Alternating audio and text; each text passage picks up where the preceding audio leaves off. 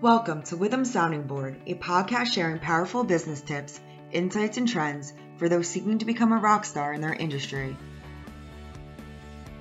Thank you, everyone, for joining us today on our Take Me to the Cloud podcast. We're going to change it around a little bit and talk about economic ideas as it relates to cost to serve, bringing in items and understanding what the impact is of shipping on our items. So the concept really is, how do we get products to our customers and understanding what the impact overall is on our customers, our products, and our costs.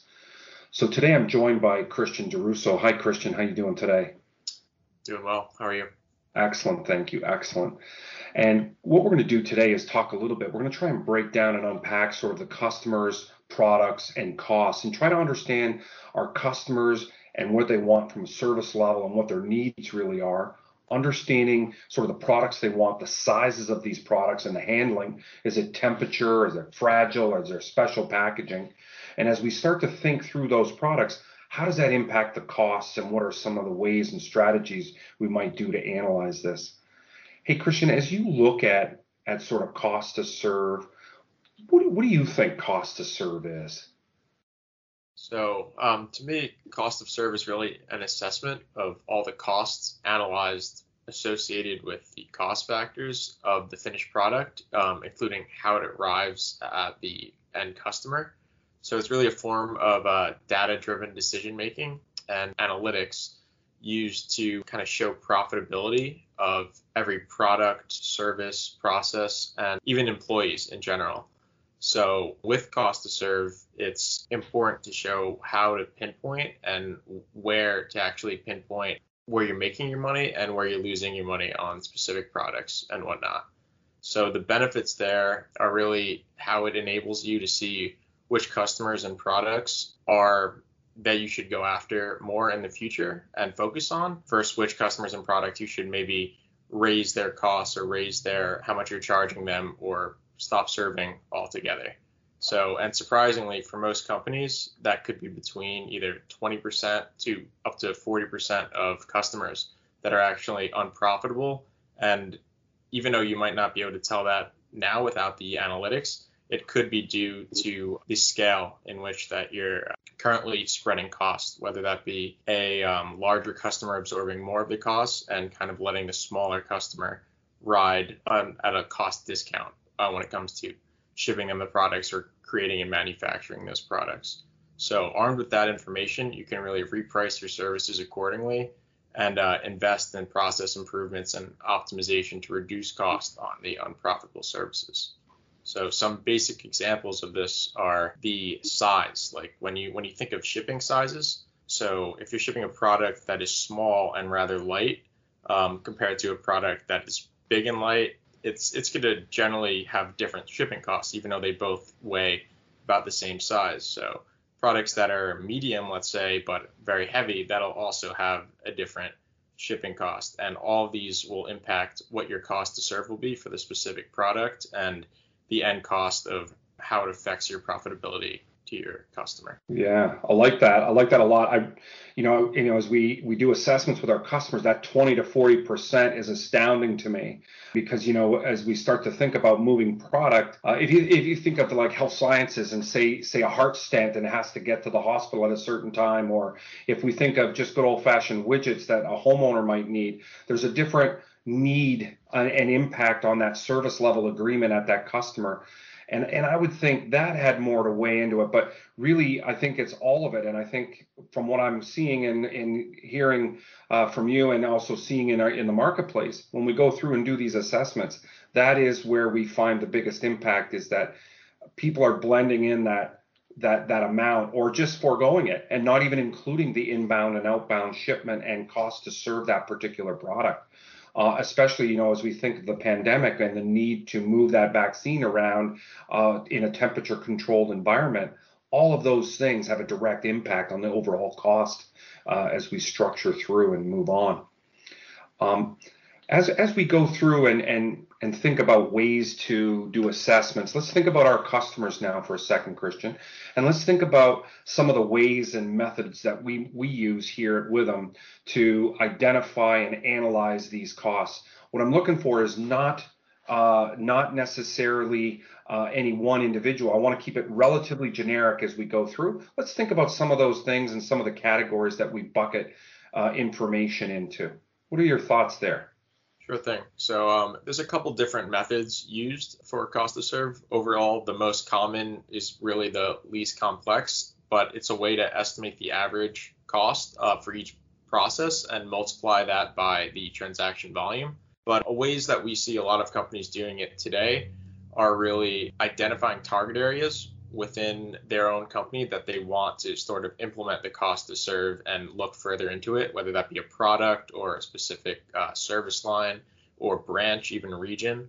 So what they do to start is really gather all the information from as many departments as they can on that specific function or product segment. So whether that be from marketing, sales, or their logistic information, financial support, anything along those lines that they can use to piece together the holistic picture of the product or service.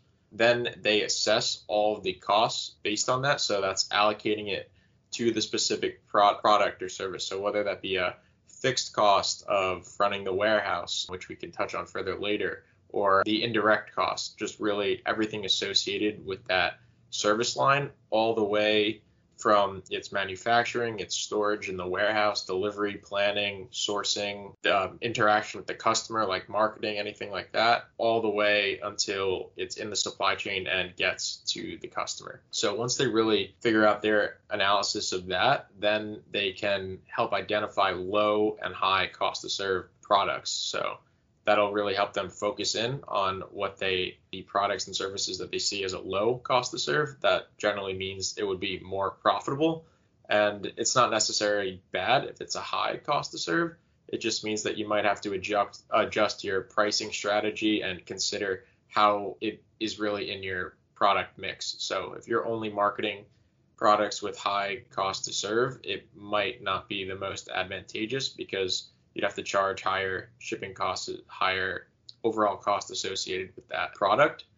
And from there, you can really analyze the impact and implement your new strategy and kind of correct that as you go and keep going back and forth around the loop for different products and services, or even the same once you make the changes. Yeah, I like that a lot as I start to think of the impacts that we see with our customers.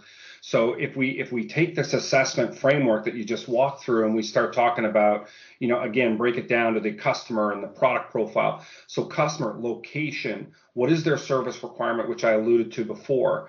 What's the profile of that product look like? And I really like the way you broke it down between small and light, and large and light versus, medium size and really heavy, or small and heavy. So it's both weight and size that are generating costs and increased costs. The other thing is to think about when we start to think about the product itself is how is it packaged? What I find interesting here is, can we package it up and put multiple in a single box and get it out? Or is it a single use, single container and throwaway at the other end? And, today, as we look at sustainable supply chain, thinking of these things is very important for your customers and actually might be a differentiator for you in the marketplace.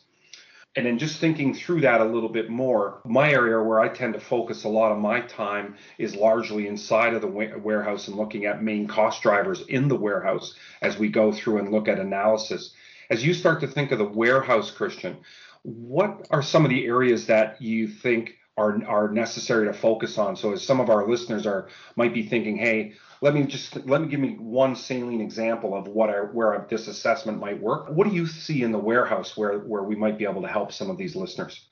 Yeah, so there's multiple examples within the warehouse. You can analyze the labor costs, the cost of the overall space, equipment that are being used. So whether that's something as simple as a forklift or something more complicated and that requires automation. Then there's other things like maintenance, utilities, any customization or compliance services that you guys have to adhere to just to be up to date with regulation. Yeah, like that a lot. As we start to think about, each of those areas in the warehouse, if we just bring it good from receipt to fulfillment. So item receipt.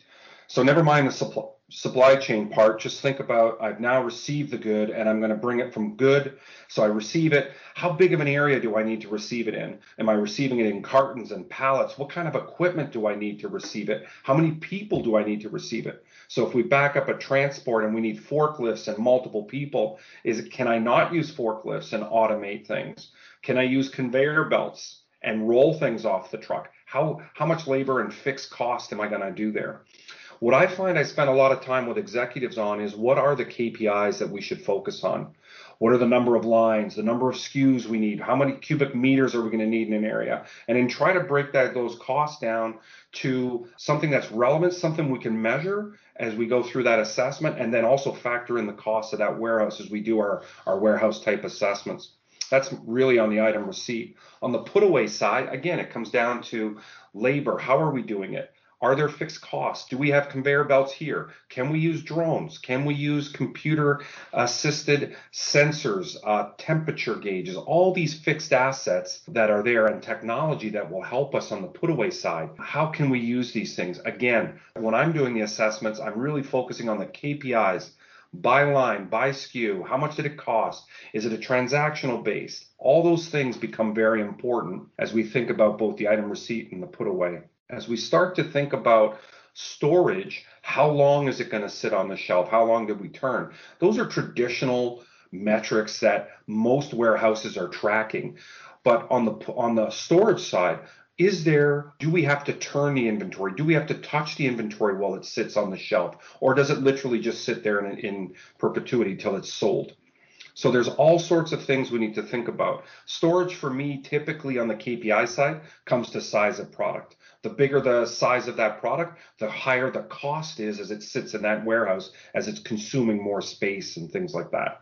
Again, impact on temperature or sensors or humidity control, if we think of art or things like that require some of these other environment controls. And then the last thing is, once we sell it, so now we've received it, we put it away, we stored it on a shelf for a while, and now we sell it out the door. Now we have to pick it, we have to pack it, we have to ship it. And all of the same things hold true. How much labor did it take to pick? Am I picking in onesies, twosies? How am I selling versus how am I stocking? What is the level of effort? And so as you start to think of picking, working through and developing pick paths that are essential to the overall cost of that warehouse. And so as I think of sort of using that analysis is used to gather the information like you alluded to before. Then once we gather that information, we break it down into the minor sub-processes within that environment. And I think that's the key. We like to affectionately call it customer journey. I use that term often, although it's a marketing term. In this case, we would bring a piece of inventory and we would drag it all the way through the warehouse from entry to out. And that's what we would call the customer journey. And what we're really trying to do is look at the interactions and minimize the interactions every time we touch, move, control anything along them items, so that we can optimize our overall cost structure and report on those things. So as I walk away from that, that's sort of how I see these assessments going, as I hand it back to you to close us out here, Christian. Yep, and I completely agree. Some great points there. If there's one thing to remember, it would be, at the end of the day, you just won't know your customer's value to the business without truly understanding their cost to serve of said customer. And if you don't understand their value to your business, you'll miss out on the key opportunities for innovation, operational efficiencies, segmentation, and even pricing shifts that can help you improve your overall profitability. Yeah, I really like that. And if I can add, this is a real good focus on where cloud software tools, AI, machine learning, and other forms of analytics can help you optimize your cost to serve strategies. It's really important to take the time and think about it. Thank you very much for joining our session today, and we look forward to many more of these Take Me to the Cloud series. If you're interested in looking for them, they're online and on our Witham.com website. Thank you very much. Thanks for joining us. Be sure to subscribe to our podcast so you'll be first in line to hear what's coming next. Don't want to wait for our next episode? Check us out at Witham.com. That's WITHUM.com.